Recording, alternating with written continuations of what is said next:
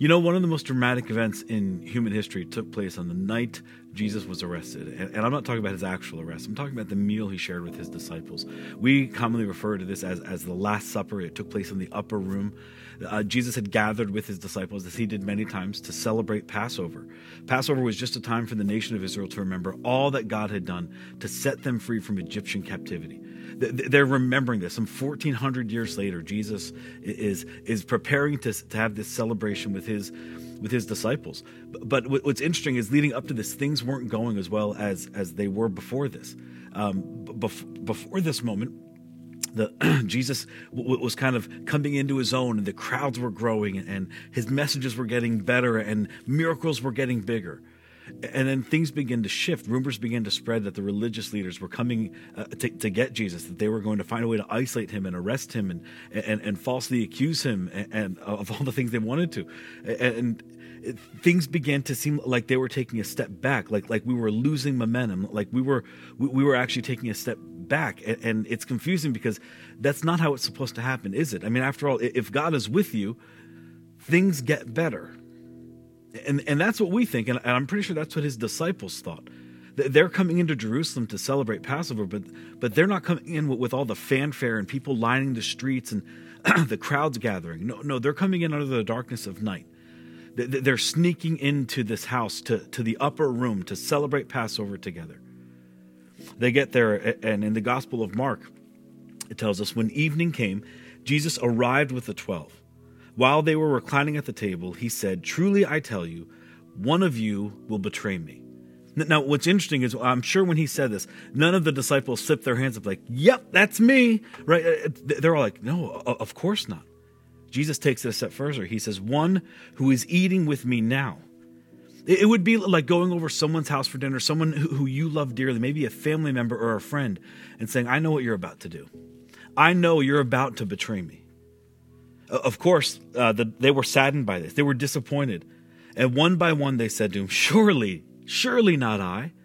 Master, Jesus, Rabbi, teacher, surely it's not me. Surely I won't do this." Jesus says, "It is one of the 12, one who dips bread into the bowl with me.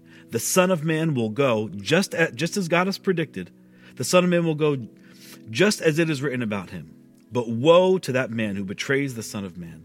It would be better for him if he had not been born." You know, this book, the Bible, is full of stories, full of narratives that were written or that have taken place during incredible times of uncertainty. I mean, read through some of the scriptures and go to maybe your favorite Bible story or your favorite psalm or your favorite proverb or whatever it might be, that favorite story you grow up with. Almost all of these incredible stories were birthed out of times of just incredible uncertainty. This book is not a book about rich people having fun. It's not a book about, everything's going right and it just keeps getting better. Like Monday was great and Tuesday I got a job and, Wednesday I got a raise and Thursday I got a bonus and Friday we found out my kids are going to med school, all expenses paid. Like, no, this is a very different kind of book, that all of the stories and all of the narratives and all of these things that birth this incredible meaning and influence in our lives and throughout history were birthed from times of just incredible uncertainty. You see, you read all of these stories, and what becomes incredibly clear is this. You read these stories and you discover that God was right there in the middle of all of that, in the middle of those times of uncertainty. And here's the amazing thing, is that somehow, God still had the whole world in his hands. And I think what we need to hear today is he still has the whole world in his hands. Every single story. Read it for yourself. Every single story. Don't take my word for it. There's nothing more that I would encourage you to do during this time of quarantine and isolation, where we need hope, to go back to the Bible, to go back to this compilation of books and documents, and read through these stories that give so much faith and so much life. And read about how all of them were birthed out of times of extraordinary uncertainty. But there is still a God. Nothing has changed, and he still has the whole world in his hands. The story with Mark goes on. While they were eating, Jesus took bread. And I'm telling you, when he said this, it just kind of like sucked the air right out of the room. When they had given thanks, he broke it, and he gave it to his disciples, and he said, "Take it. This is my body." And they're thinking, Jesus, seriously, like, we've had so much of this negativity, like, stop being a downer, stop, like, enough with the death, enough with the body. What do you mean this is your body? Then he took the cup, and when he had given thanks, he gave it to them, and they all drank it. And he said, "This is my blood of the covenant, which is poured out for many." And he foreshadows what was about to take place in just a few hours. That he would be arrested, wrongfully accused, that he would be condemned to death, and he would be crucified right before their eyes. They then leave the room and they head out to the Garden of Gethsemane, where there is so much drama. Eventually, this was the place where Jesus would be arrested. And things just keep getting worse for Jesus and this ragtag group of followers. If it wasn't bad enough that he said one of them would betray me, he says, "Oh yeah, and by the way, you will all fall away," Jesus told them. "For it is written, I will strike the shepherd, and the sheep will be scattered. But after I have risen," and this is the part that the disciples had never heard before, "but after I had risen," he said, "I will go ahead of you into Galilee." And Peter, Peter's the bold one. Peter's the one who speaks up. He's kind of the fiery one.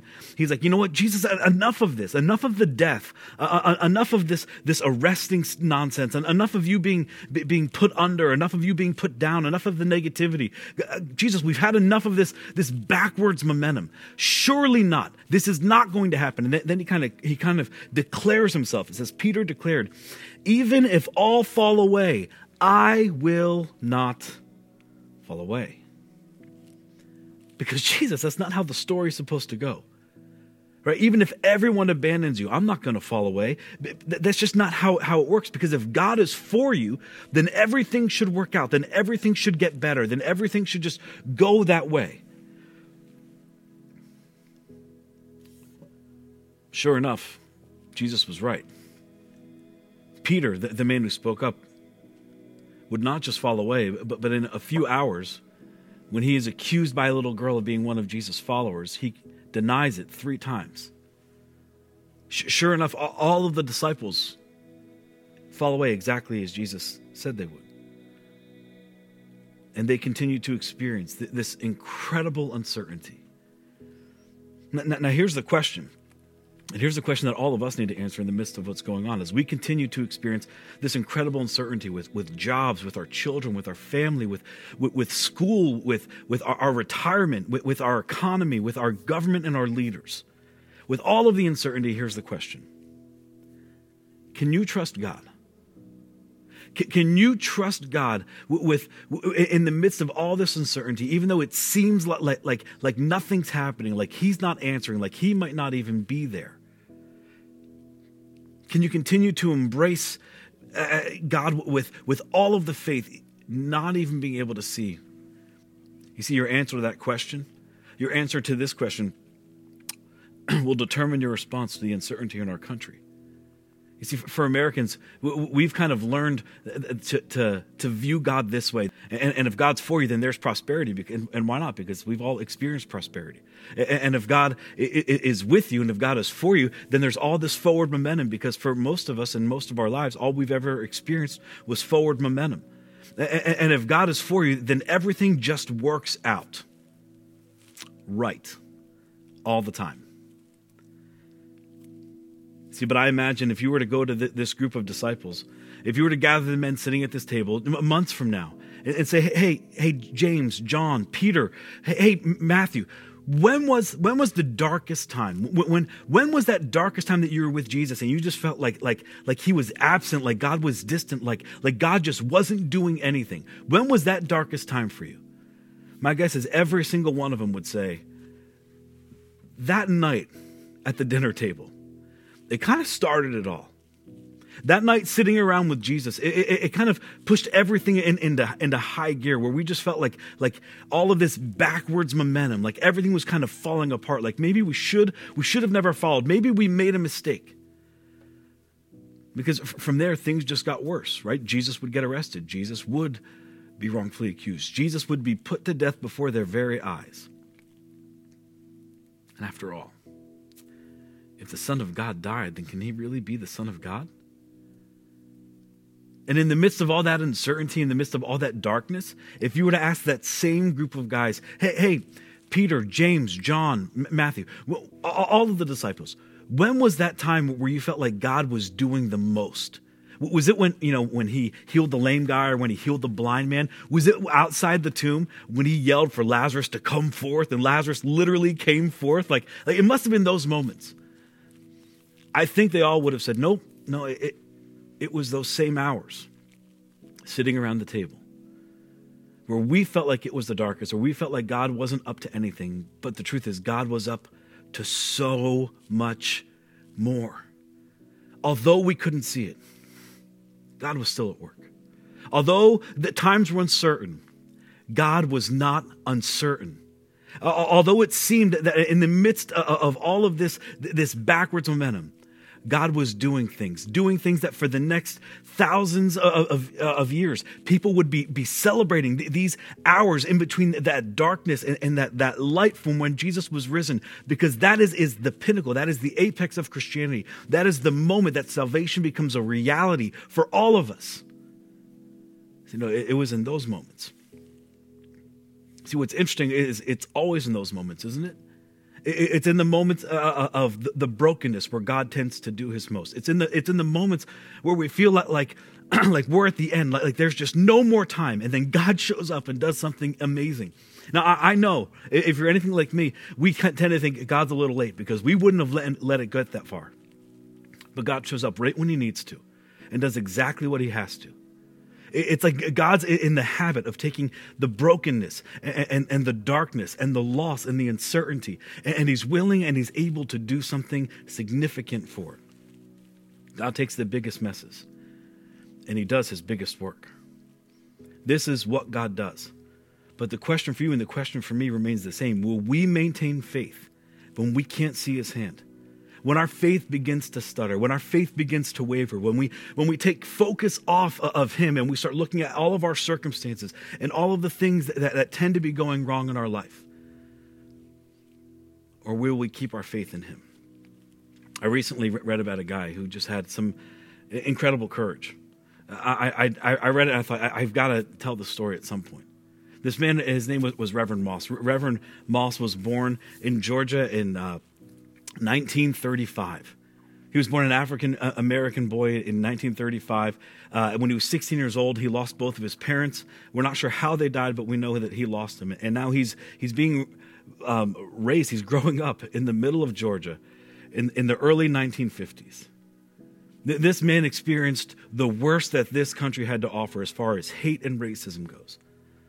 At 19 years old, he wanted to go into ministry. He gave his heart to Jesus and he wanted to go into ministry, and he did. And he ended up becoming friends with a guy named Martin Luther King Jr.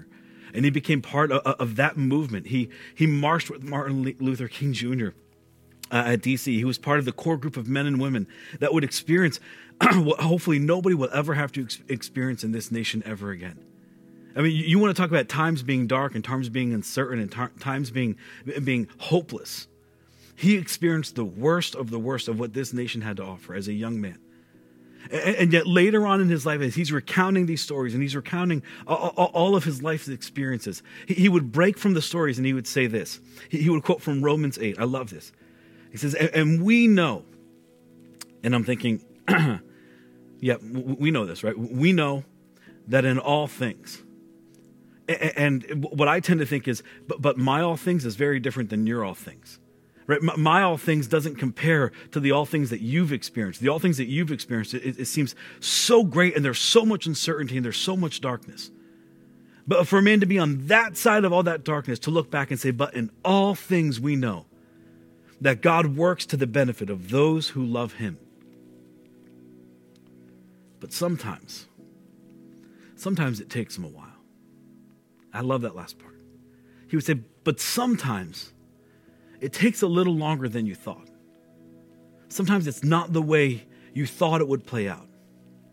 But you need to remember, just because it's not playing out the way you thought, just because it's not playing out how you thought, doesn't mean he's not in control. He still has the whole world in his hands. Even though times might be uncertain, God is certain. Even though times might be troubled, God is not troubled. Even though our economy might be shaken, God is not shaken. Your circumstances might dictate a whole different set of experiences, but God says, no, I am still there, and I still have the whole world in my hands. For the next few weeks, here's what I'd like to do. I would just like to take a look at some of those stories so we could redirect our faith, maybe redirect our vision, redirect our focus to a God who says, no, I'm still there. I've never left. And the whole world, your uncertainty is still in my hands. So that in moments like this, where we feel like we are just overwhelmed with darkness and loss and uncertainty, we can keep our focus on him.